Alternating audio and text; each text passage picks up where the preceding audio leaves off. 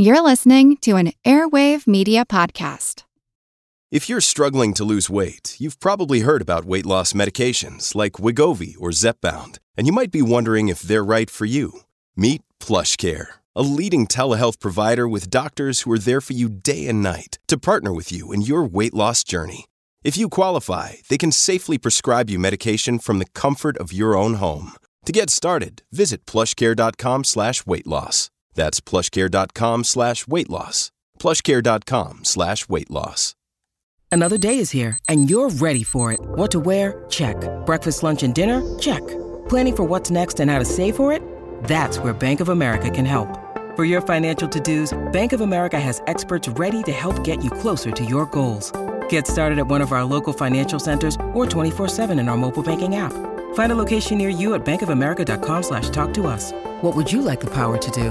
Mobile banking requires downloading the app and is only available for select devices. Message and data rates may apply. Bank of America N.A., member FDIC.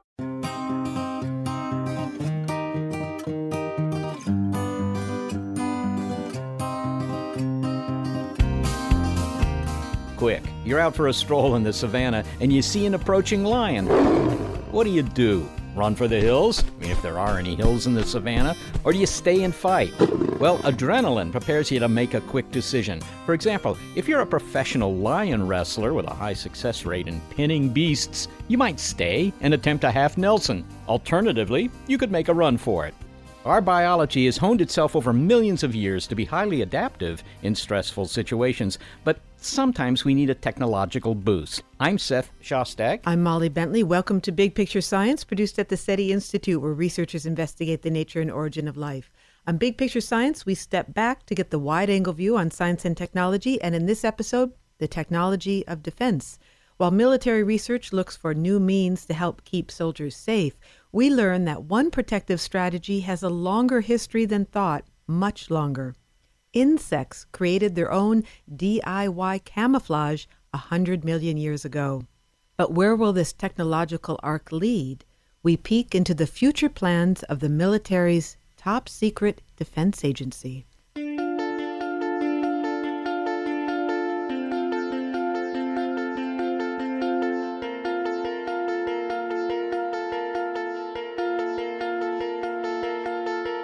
When you think of military research, you probably picture efforts to develop directed energy beams or other high-tech weaponry, maybe improved armor for vehicles or troops. But there's still a vulnerable human being wearing that upgraded flak jacket, so some of that research is focused on keeping soldiers intact, alert, and, if possible, reasonably comfortable. Writer Mary Roach is drawn to this personal side of military research when the biggest foes for a GI may be heat, loud noise, or intestinal trouble. I think that most people, because we're all sweating and we all hate dealing with flies and everyone gets diarrhea, so I think I'm mining a kind of a broader interest in these things. I like to think I'm not the only person who finds them interesting. As she reminds us in her book, Grunt, The Curious Science of Humans at War, a soldier's physical well-being is not only a key factor in winning battles, but is constantly being pushed to its limits. So she's investigated human factors research, how the military scientists and engineers are trying to improve the safety and effectiveness of our troops. She visited a number of military research facilities and, Mary Roach style, even volunteered to take the stress tests given to soldiers. At the Consortium for Health and Military Performance in Bethesda, Maryland, for example, she donned a backpack and took a hike in the heat.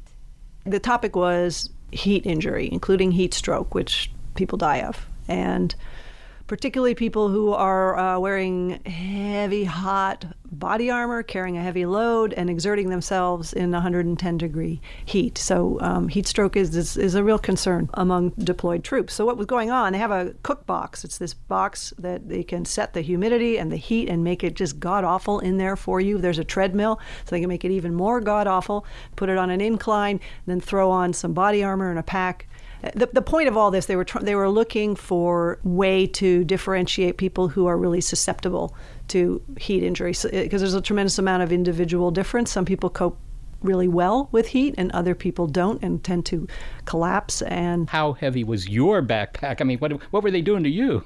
Okay, it was really pretty wimpy. It was 30 pounds, which is about a third of what you would could expect to be carrying if you had a backpack and you were carrying, say, like running across a courtyard with a machine gun. You would be carrying 100 pounds or more, including body armor. So my load was, this is not even a heavy backpacking load, and I think I lasted 7 minutes. Jeepers. Well, an interesting point here is that one of the military guys that was kind of showing you around was sweating a lot more than you were, and you jumped to the conclusion that you were more heat tolerant than he was.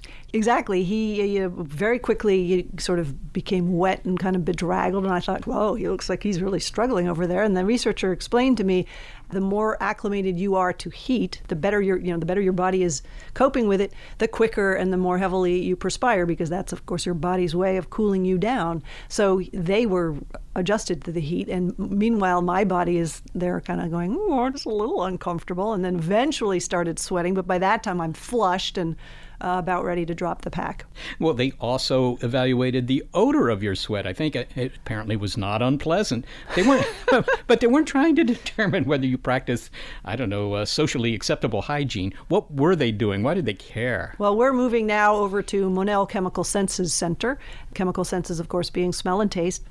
And this was a project to see because when you are stressed, you exude on your breath, in your sweat, certain telltale odors. And they were looking at the feasibility of identifying somebody who's very stressed out, identifying that person by either their breath or their sweat smell. I think at Monell, they termed it onion garlic hoagie. That's the descriptor for when you are very stressed out and nervous and afraid. So the kind of research that you were being exposed to was, in fact, applied research, military research. I mean, their interest is in the military as opposed to civilian applications. Right. The heat injury study the idea would be to come up with some sort of a marker, whether it's something in the blood or some way to identify people who are particularly susceptible to heat stroke, and to identify them, keep an eye on them when you're someplace hot, or not put them into a situation where they're going to be sweating heavily and it's hot and they're carrying a heavy load. So it would be a way of identifying particularly susceptible soldiers. The smell work, the stress work, the Air Force was looking into putting some sort of a sensor in a mouthpiece for measuring stress levels via breath, and they could put that in a helmet. So it's military research that may well, like so much military research, find its way to some civilian application. Well, speaking of odors, it kind of surprised me to read that the military has a long history of trying to engineer bad smells. What's the tactical benefit of stinky liquids? I mean, how could soldiers use bottles of stinky liquid anyhow? Well, the original, I say stink bomb, but it really isn't a stink bomb. This was the original foul-smelling substance with a military use was World War. Well, the one I focused on, I think there's some even dating way back further, which I didn't touch on. But in World War II, the OSS, the precursor to the CIA, Stanley Lovell, the director of research, had this idea.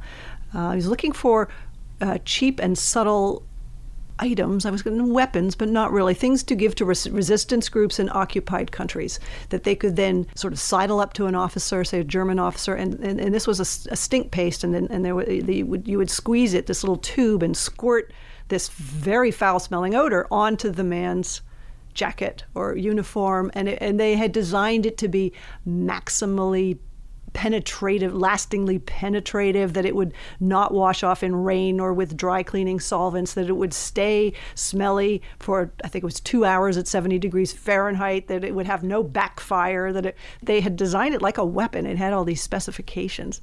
They had a tremendous amount of difficulty with backfire. You would squirt the tube and the stuff would come out the back, and it would foul the operator.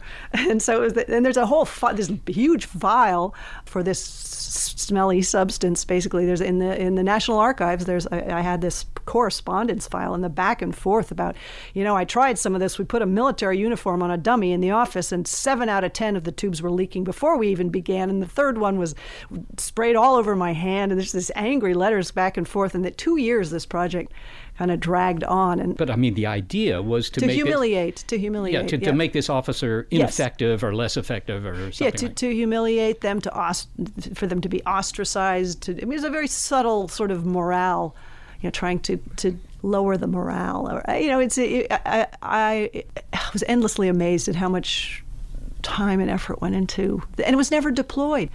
So it's just very surreal, kind of strange Dr. Strangelove scenario playing out. Mary, you're often quite playful with material that, frankly, is sometimes pretty grim. I mean, we're talking about war here. Was that difficult for you? I mean, the subtext here is always a fairly serious one. Yeah, no, it was difficult in that, first of all, it's sensitive material, talking about, and I mean, setting aside the military and their nefarious purposes, it was just, it's a sensitive topic when you're dealing with people whose lives are threatened and whose lives are damaged by having been in combat. So the humor in the, I am a funny writer, but I try, the humor tends to be around, like the stench soup and the historical chapters, or I'm trying to direct the humor at myself as the kind of clueless outsider that I really and truly was for the whole 2 years that I did this book. One of the problems of combat is that it's noisy. Hearing loss is common among the soldiery, and apparently it doesn't take a long exposure to loud noises to produce it. That was a surprise. That was a surprise to me. I didn't realize the importance of the duration of one's exposure. For example, 85 decibels, which would be like a loud restaurant or traffic. You can be exposed to that for about 8 hours before you start to run any risk of hearing damage. But if you go from 85 decibels up to, say, 120, now you're talking about a very brief exposure. Like 100, I think it's something like 115 decibels, which is very like a chainsaw, half a minute. You can only be exposed to that half a minute before you're sort of putting your hearing at risk, and that's 115. Now you go to an M16 rifle, 160 decibel, just the one shot can cause incremental damage. I mean, there's a lot of individual difference. That's one of the things they're finding. Some people are much more susceptible to hearing damage, noise-induced hearing damage, and people think it's bombs and weapons going off, and that is part of it. But the vehicles that the military travel around in are very loud. Like, I think it was like a Black Hawk helicopter, something like 103 decibels. And once you get over 85 to 90, you're in the kind of danger zone. And so if you're on that thing for a few hours without hearing protection, it's going to cause some damage. So, but the conundrum here is that you want to protect soldiers' ears, but on the other hand, if they're in a kinetics, in other words, people are shooting at you, and you need to have a situational awareness. Who's shooting? Where are they? Where are you? Where's everybody going? What are we doing? And you've got these big ear cuffs on. You can't hear someone talking to you or yelling at you. So they tend to not wear their hearing because they'd rather save their lives than save their hearing. Well, the military used to do a lot of basic research, and that kind of ended in the Vietnam War era when, students, were protesting about having the military on campus funding basic research. Does this change any attitudes about that, do you think? I don't know. I think people approach the military as this sort of monolith. If I learned one thing about the military is that there is no military. There's the Army, the Navy, the Marines, but beyond that, there's the bureaucrats, and then there's the researchers and the scientists and the medical people. And you form a different opinion about all of those, and you don't really have this sort of one sort of black and white sense of the military anymore, or I didn't. That causes me to ask a general lament that you notice, and that is that the soldiers would often complain that there was some middle-aged guy back in an air-conditioned office somewhere who was deciding how they were going to fight, and usually his solution to their problems was to add more technology onto their backs, including the batteries. Yes. Meanwhile, they're back in the desert, sweating to carry this stuff around. Is there sort of a resentment toward these pointy-headed academic types? I think there's misunderstanding on both sides because the two don't ever come together and sit down and have lunch and talk about what they do, and the feedback doesn't make its way where it necessarily needs to. They're both trying to do their job.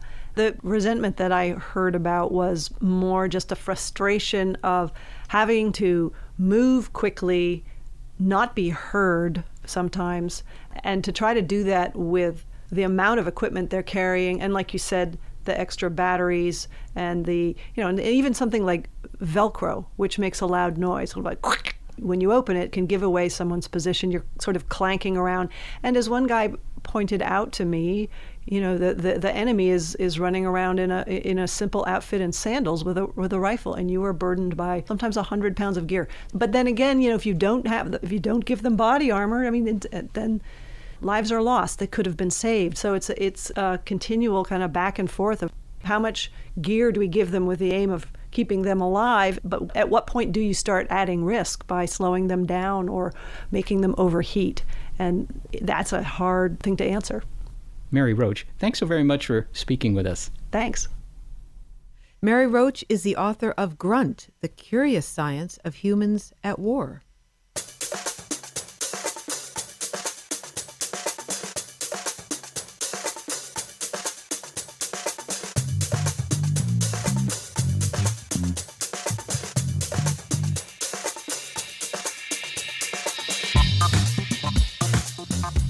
Well, while the military does research to keep soldiers safe, it's really building on defensive strategies that nature has evolved for millions of years.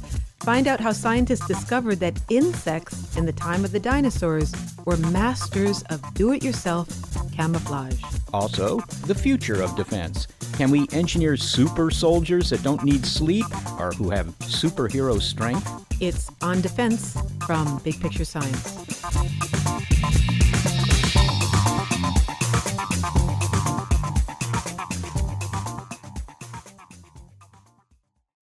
When you need mealtime inspiration, it's worth shopping Kroger, where you'll find over 30,000 mouth-watering choices that excite your inner foodie. And no matter what tasty choice you make, you'll enjoy our everyday low prices, plus extra ways to save, like digital coupons worth over $600 each week. You can also save up to $1 off per gallon at the pump with fuel points. More savings and more inspiring flavors make shopping Kroger worth it every time. Kroger, fresh for everyone. Fuel restrictions apply.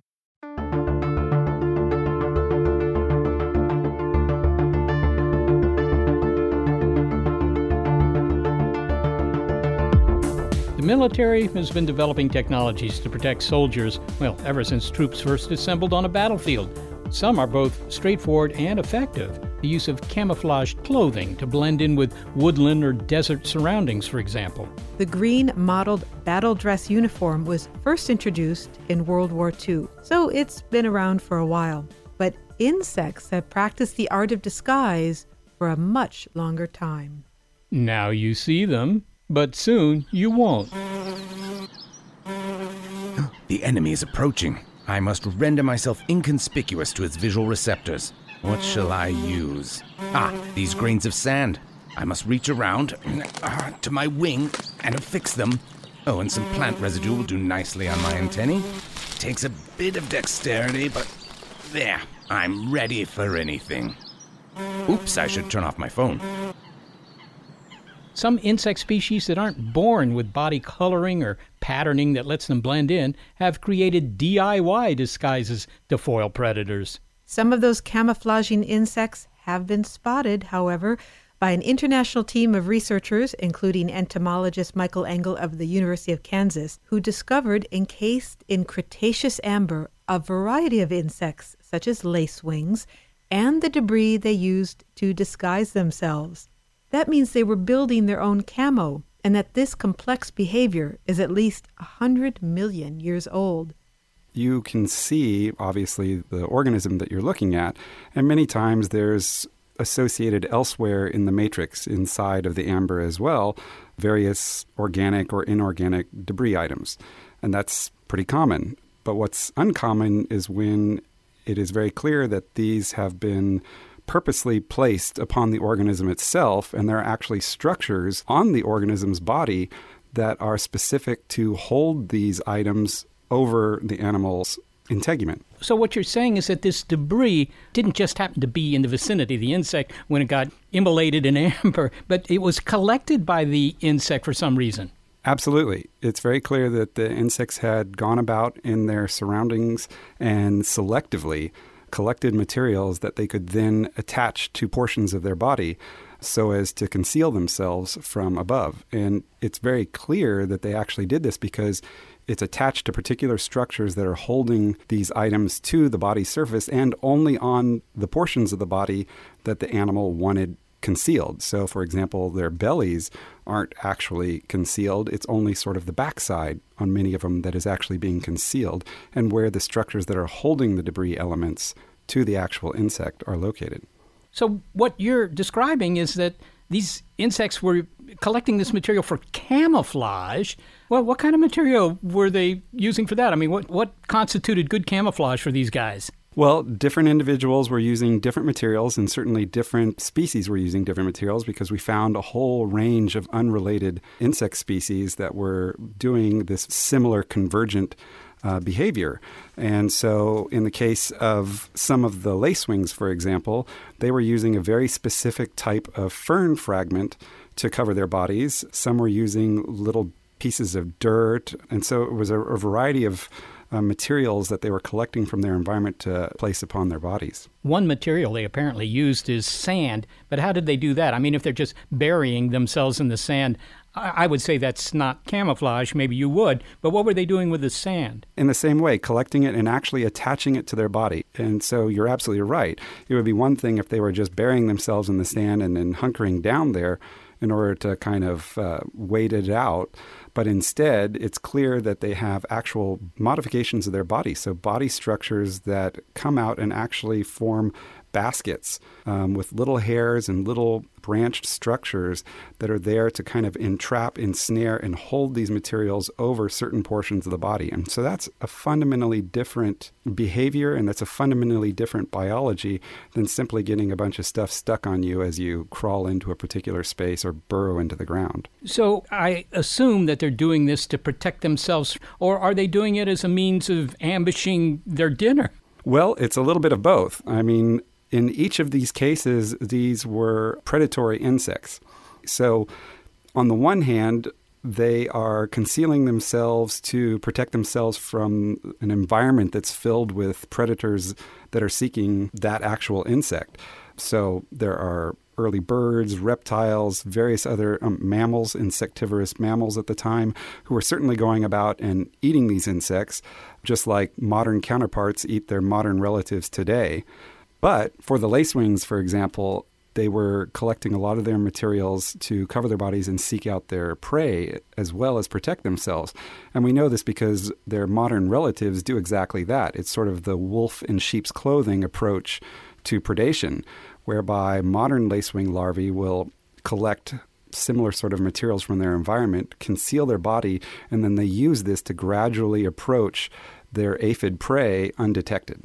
So this is pretty complex behavior. At least it sounds that way to me. I mean, scavenging camouflage from the environment and using it against, well, whatever's going to try and eat you. I mean, it means these insects perhaps were smart enough, or maybe that's the wrong way to approach it, but smart enough to recognize what sort of debris to use and to fashion this kind of defense. Absolutely. I mean, certainly this indicates that they must have had some sort of capability of recognizing that this particular item is this fern, and so therefore that's what I'm looking to try and put on my back, to kind of anthropomorphize it a bit.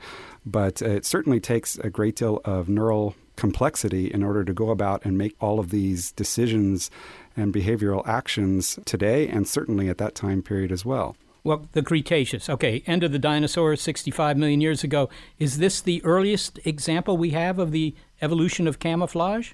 Yes. As a matter of fact, that was one of the interesting aspects of this, is this was the earliest definitive evidence of sort of camouflaging behavior. As you can imagine, behaviors or many behaviors at least, are sort of ephemeral. And, if I wave my hand at you, 100 million years later, that behavior has disappeared and is no longer discernible by some future paleontologist looking at my remains.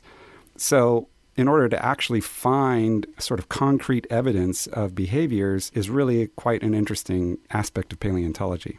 At least some of these insects apparently used as their camouflage the exoskeleton of other insects. I mean, that's kind of amazing, not only for the resourcefulness and recycling their neighbors, but also that you'd have to be pretty sure to use the exoskeleton of an insect that was not itself a prey item. Well, actually, many of those, what they would do is they would actually use the remains of their victims and then pack it onto their backs, thereby chemically and sort of tactily taking on the disguise of their prey as they then approached other individuals. And so that's sort of the wolves in sheep's clothing approach to predation, whereby they're literally taking the sheep, packing them on their back, and then approaching the other sheep going, hey, don't pay any attention to me, and next thing you know, gotcha. Well, your team concluded, I mean, this is such an elaborate behavior. Your team concluded that they evolved this behavior through convergent evolution. And convergent evolution, well, maybe you should explain what that means here. Yeah, in sort of a layman's nutshell, it's basically the independent, repeated evolution of a particular structure or behavior or even biology or physiology multiple times among unrelated groups. So in this case, we have lacewings, assassin bugs, owl flies, these unrelated insect groups that are independently converging or independently arriving at the same solution to a particular problem. This demonstrates a high degree of evolutionary plasticity, but does this say anything about insect brains? Again, the plasticity is referring to sort of the fact that this is appearing multiple times in evolution, and it's popping up in unrelated groups as a sort of a common solution to a shared problem.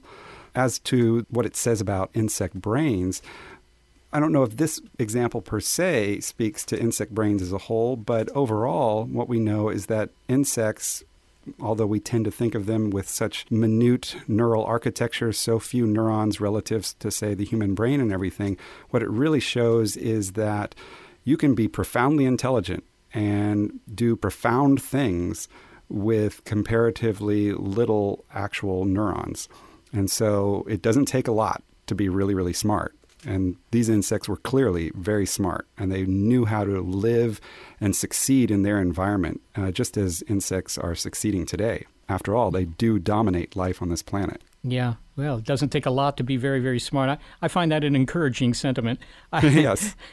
Well, Michael, finally, we're introducing, when I say we, I mean Homo sapiens, we're introducing all sorts of materials into the environment, many of which are widespread. I just wondered, have you found any examples of insects using, little pieces of styrofoam or something else human-made in their attempts to avoid being caught and eaten?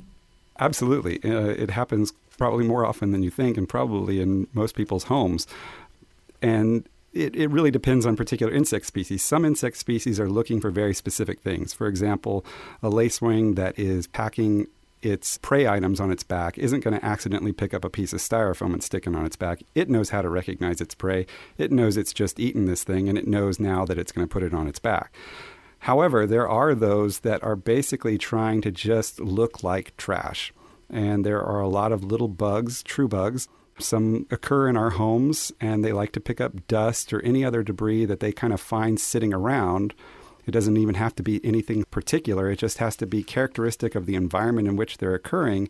And then they'll cover themselves with those things so as to just blend into the general environment.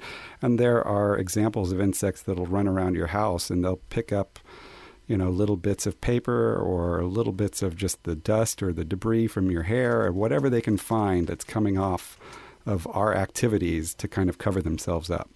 I just wish they would do more of that, I have to say. Yeah. Well, Michael Engel, thank you so very, very much for speaking with us. It was my pleasure. Michael Engel is an entomologist and invertebrate paleontologist at the University of Kansas and senior curator of its Natural History Museum.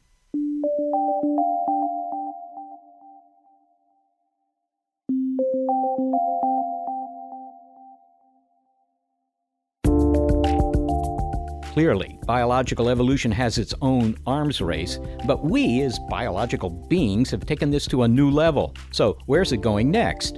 Well, we heard earlier about ways that the military studies the limits of physical endurance to better protect soldiers. But what if those limits could be radically extended? The military's top research organization, DARPA, the Defense Advanced Research Projects Agency, didn't always include biologists. According to journalist Annie Jacobsen, they were brought into the Pentagon in the late 1990s. And for the first time, these scientists began studying the workings of the human body. For her book, The Pentagon's Brain, An Uncensored History of DARPA, America's top secret military research agency, Annie Jacobsen interviewed scientists who were working on previously classified programs in the Vietnam and Gulf Wars and drew on unclassified documents to show where this research is headed. So, as to the question of whether DARPA could create super soldiers? Yes, and this is not a hope. This actually has been done, is being done, and will continue to be done. I would argue that it is the new blue sky research domain. I mean, the advances that DARPA has led in biotechnology, information technology, and nanotechnology have allowed for some of the most amazing programs inside the human body, inside the human brain, that most of America really does not know about. Well, you're writing about the vision to create maybe what you could call a super soldier, soldiers who don't have the physical or physiological or, for that matter, cognitive limitations that we do. Can you give me an example of the sort of thing you're talking about there? Yes, well, what DARPA has been working on is creating what is called a human-machine dyad. So that sounds like something out of RoboCop. But this is very serious, decades-old research at this point, where they're mixing humans and machines so that you have an order of magnitude increase in the networked soldier. So in other words, the soldier, if the soldier has machinery, computer technology inside the soldier, then imagine the ability to interface with a computer system. Well, if I understand what you're saying correctly, what they're going to do is they're going to allow computers to send signals to the soldiers. In other words, they have implanted chips or something so that the computers can monitor their physiology, but also to modify it? Is that what we're talking about? Yes. Back in 1999, think how long ago this was in terms of technology. DARPA did its first biological computer interface system with a rat. And they implanted a chip in the rat's brain. And then DARPA scientists were able to wirelessly control this rat and steer it through a maze. Okay? Now that has advanced to such a degree that in 2014, DARPA scientists did this same system with a moth. So they wanted to look at what it would be like to have a flying animal that could be controlled, could be steered. And they did this successfully. Researchers at North Carolina State University, they implanted an electrode into the pupa stage of the Manduca sexta moth. And when the transformation happened and the moth became a moth, the electrodes had implanted into the tissue of this moth. And DARPA scientists were able to actually steer the Manduca sexta moth in flight. So if you can imagine that, where science has gone from 1999 with a four-legged creature to 2014 with a flying moth, you can imagine where we are now with humans. And these are the kind of research programs that DARPA is working on that I do find in my reporting to be controversial, by the way, because they involve human soldiers and they involve some brain-machine interfaces that have some potentially complicated consequences. Well, okay, so you're talking about cognitive enhancements. What about things like, for example, sleep or fear or things like that? Are those other areas where you might want to change the behavior of our soldiers? DARPA's been working on that for decades as well. Those programs, some of them are called, for example, Persistence in Combat, or the mechanically dominant soldier. And that's this idea that if you have a soldier who can work 24/7 on little or no sleep, you're going to have an extreme advantage against the enemy. And so scientists are looking at things like, well, usually they look at animals. They'll look at whales and dolphins and say, these mammals don't sleep. They would drown if they did. What do? Oh, they switch lobes so that they're able to part of the brain can rest while the other lobe of the brain is allowing the mammal to swim.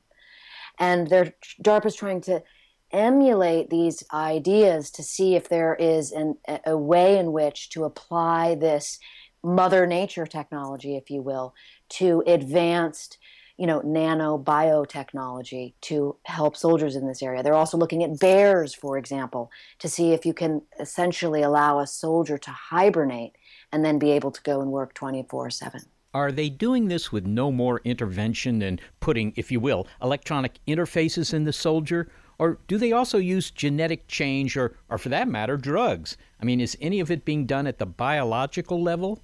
Most definitely biological drugs. It's called psychopharmacology or pharmacology at the Pentagon, and that's being looked at. For example, the sleep program we were talking about.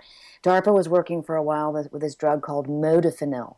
It's something that people who have narcolepsy take. So in other words, imagine if you're someone who falls asleep, at the wheel. These are powerful drugs, and they were giving these to soldiers, but the consequences of that were extreme. I mean, there's a real sort of, adrenaline dump afterwards after you take a drug. And likewise, DARPA has been looking at a drug called oxytocin, developed by a researcher here in California who located what he called the brain's moral molecule. And this is the molecule in the brain that, administers trust. So DARPA is looking at how to manipulate trust so that soldiers can overcome fear.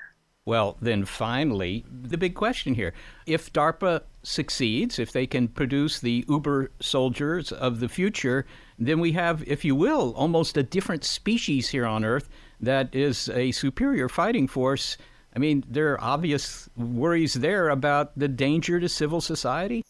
And it's a whole debate that people, on both sides have strong opinions about. It's generally called transhumanism.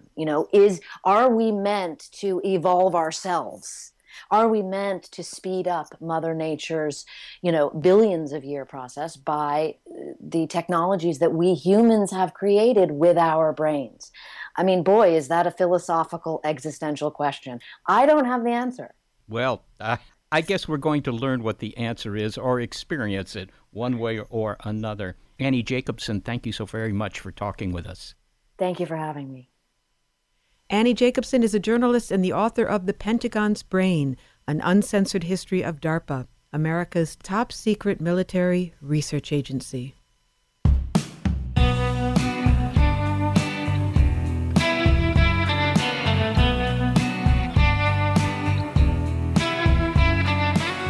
Well, we're riding the wave of technological evolution, but is our defense solely dependent on what we can build? In fact, we have a bit of innate chemical weaponry that gives us an edge in a dangerous world. How your fight or flight impulse protects you. Next, it's On Defense from Big Picture Science.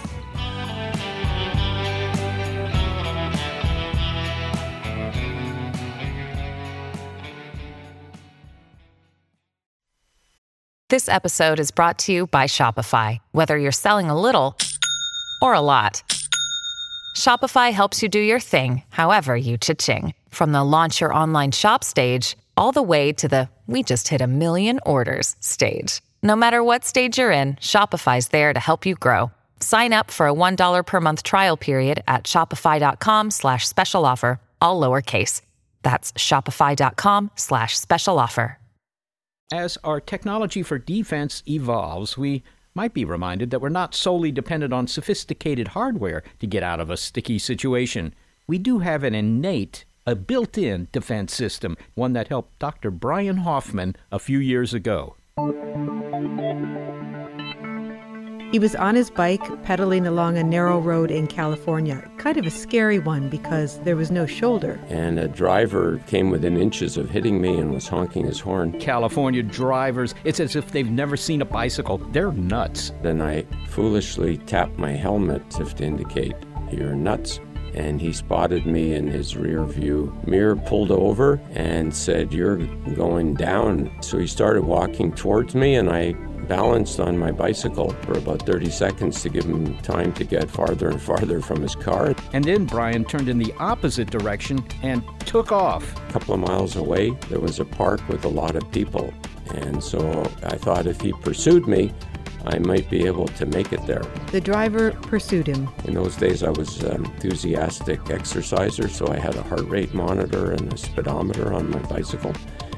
And I found myself going about 30 miles an hour, which was a good bit faster than I normally could. I guess I could get up to about 26 miles an hour. Go, Brian, go.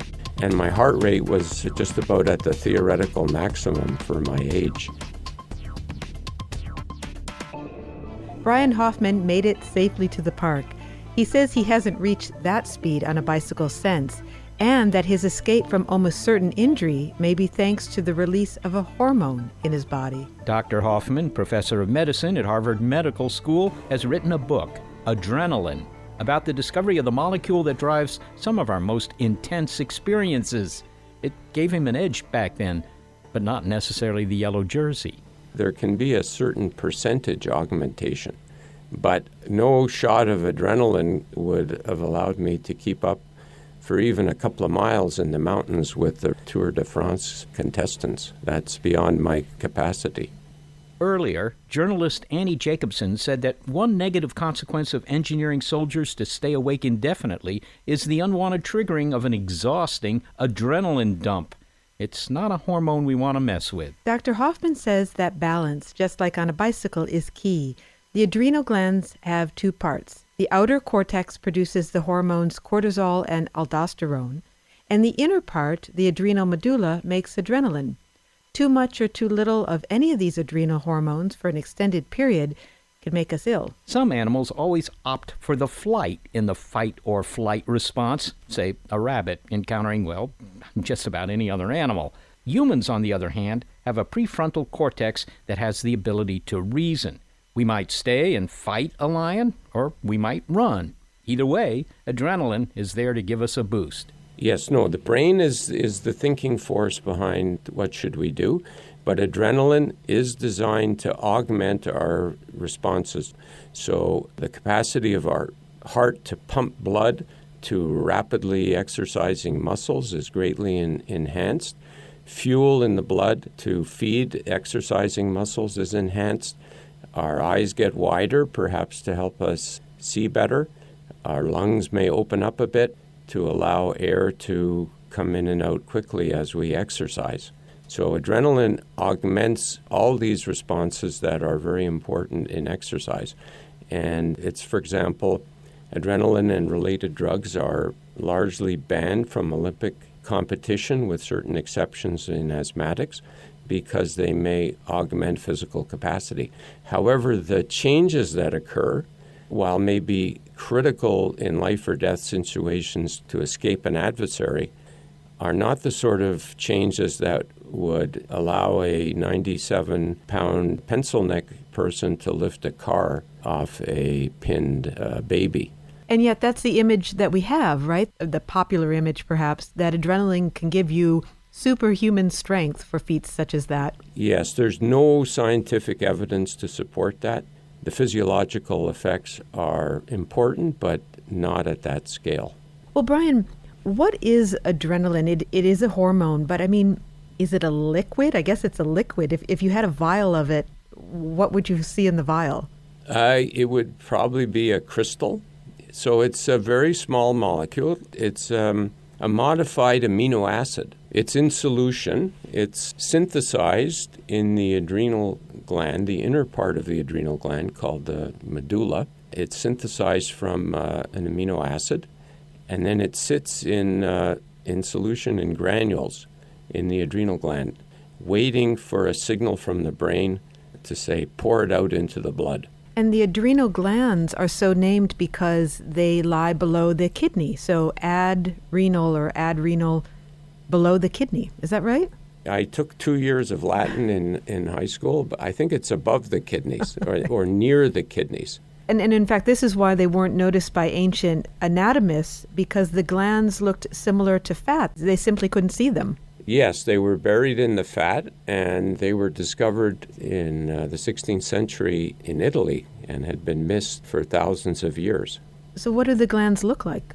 They're very small, kind of yellowish, because the adrenal cortex has a lot of cholesterol in it because it's the way it makes its hormones. So they're fairly inconspicuous and were thought to have no known importance until Thomas Edison in London Teaching Hospital in the 1850s had some patients with some very strange symptoms, including their skin getting much darker, they're getting very fatigued, losing weight, vomiting a great deal, and he followed a number of these patients until they died, did autopsies, and the only thing that was wrong was that their adrenal glands were shriveled up.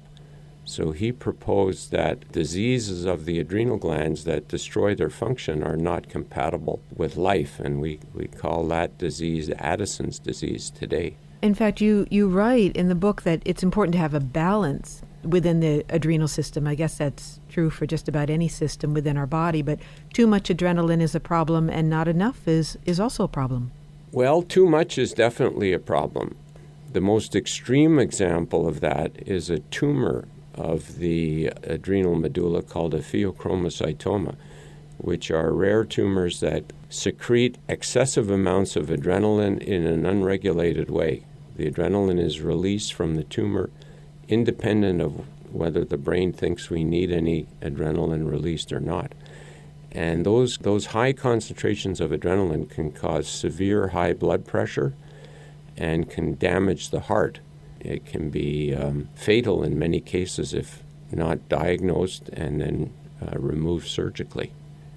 Is the point that if you're in a stressful situation, the adrenal system is involved in some way? Yes. Or can you have stress but not have an adrenal response? Typically, I imagine there could be types of stress that wouldn't lead to the secretion of adrenaline. Again, the brain is very complicated. There are some experimental situations where stressed animals and possibly humans respond to stress by withdrawing and becoming very inactive. And there's a complementary nervous system called the parasympathetic nervous system, which tends on the whole to quiet everything down. So some people can respond to stress that way. For example, when someone faints with stress, that's where the parasympathetic nervous system may have a predominant role compared to the adrenaline system. So just to be clear, the adrenaline is part of the automatic nervous system, and the automatic nervous system includes the sympathetic nervous system and the parasympathetic nervous system, but the adrenal glands are really working on the sympathetic nervous system, which revs you up or increases your blood pressure. And the parasympathetic nervous system, the one that lowers blood pressure, that maybe calms you down, if that's the right way to put it, that's regulated by another set of hormones? Yes, by the brain as well. A good way to think about it might be you're in a car that's parked on the sidewalk, and if the ignition is off and a carjacker comes running at you, it's going to take time for you to put the key in the ignition, turn the car on, and try to get out of the way. So these systems evolved in ancient evolution. They're possessed by all our relatives who are mammals. And so it's set up to really respond quickly. So it's as though we have the car on all the time, and we have a foot on the accelerator and a foot on the brake, so that when something happens, like you need to run, the accelerator gets pushed even harder and the foot comes off the brake, so that the response is almost instantaneous and very vigorous.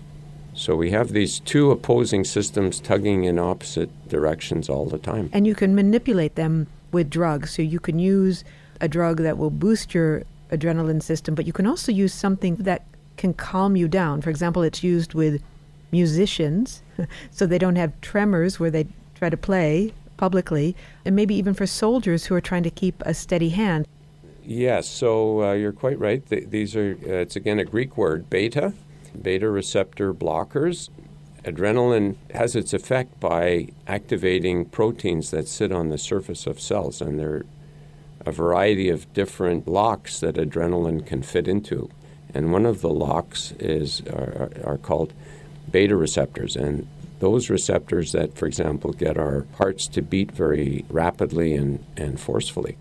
So in clinical medicine, drugs have been developed to block out those effects.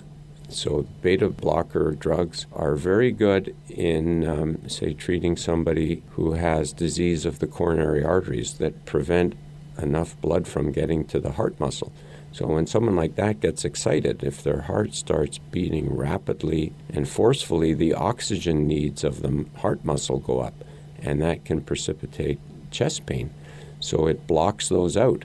And those were developed to treat disease, but they've quickly had many other applications. And as you point out, it's relatively common for musicians, professional musicians, to use them because there are beta receptors that can increase tremor, which is disastrous for a violinist. And apparently snipers in military forces use them so that they can space their shots between slower heartbeats and have less tremor. And in fact, those drugs are banned from the Olympics in shooting sports like riflery and archery, and contestants have lost their Olympic medals because they cheated with those drugs, which at that level of competition have very significant effects. Brian Hoffman, thank you so much for speaking with us. Oh, it's been my pleasure, Molly, and thank you for inviting me. Brian Hoffman is a professor of medicine at the Harvard Medical School and author of Adrenaline. Well, clearly, in times of stress, adrenaline floods our blood, giving us the enhanced abilities that might save our lives, keeping ourselves in the gene pool. Adrenaline's a result of evolution for 4 billion years. Our defenses have been limited to what Darwinian selection provided, even if that was pretty nifty stuff, like insects that make their own camouflage. But we've gone beyond our innate defenses with technology. Mary Roach, she tells us about schemes to deal with fatigue and even noise on the battlefield, noise that could mess up vital communications. However, Annie Jacobson points out that there's no obvious endpoint to how far we can go to augment human abilities. And that makes me wonder if fight or flight will inevitably skew to fight.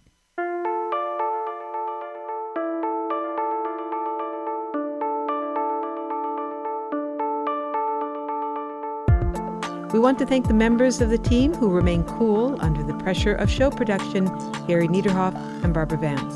Thanks to financial support from Rena Shulsky-David and Sammy David, and to the William K. Bowes Jr. Foundation. Big Picture Science is produced at the SETI Institute, a nonprofit scientific and education organization whose scientists study the origin and nature of life. And a big thanks to our listeners. Your ears have been attuned to the episode on defense. I'm Molly Bentley. I'm Seth Shostak. If you'd like to hear more Big Picture Science, well, you'll find lots of episodes in our archive at bigpicturescience.org. And if you're a podcast listener but prefer listening to over-the-air radio because it's less stressful, check out the listing on our website of radio stations that carry the program. And if your local station is not on that list, consider letting them know you like the show. Oh, and if you listen to the show via iTunes, we invite you to leave a review on our iTunes page. And to reach us directly with your comments, well, email them all to bigpicturescience@seti.org.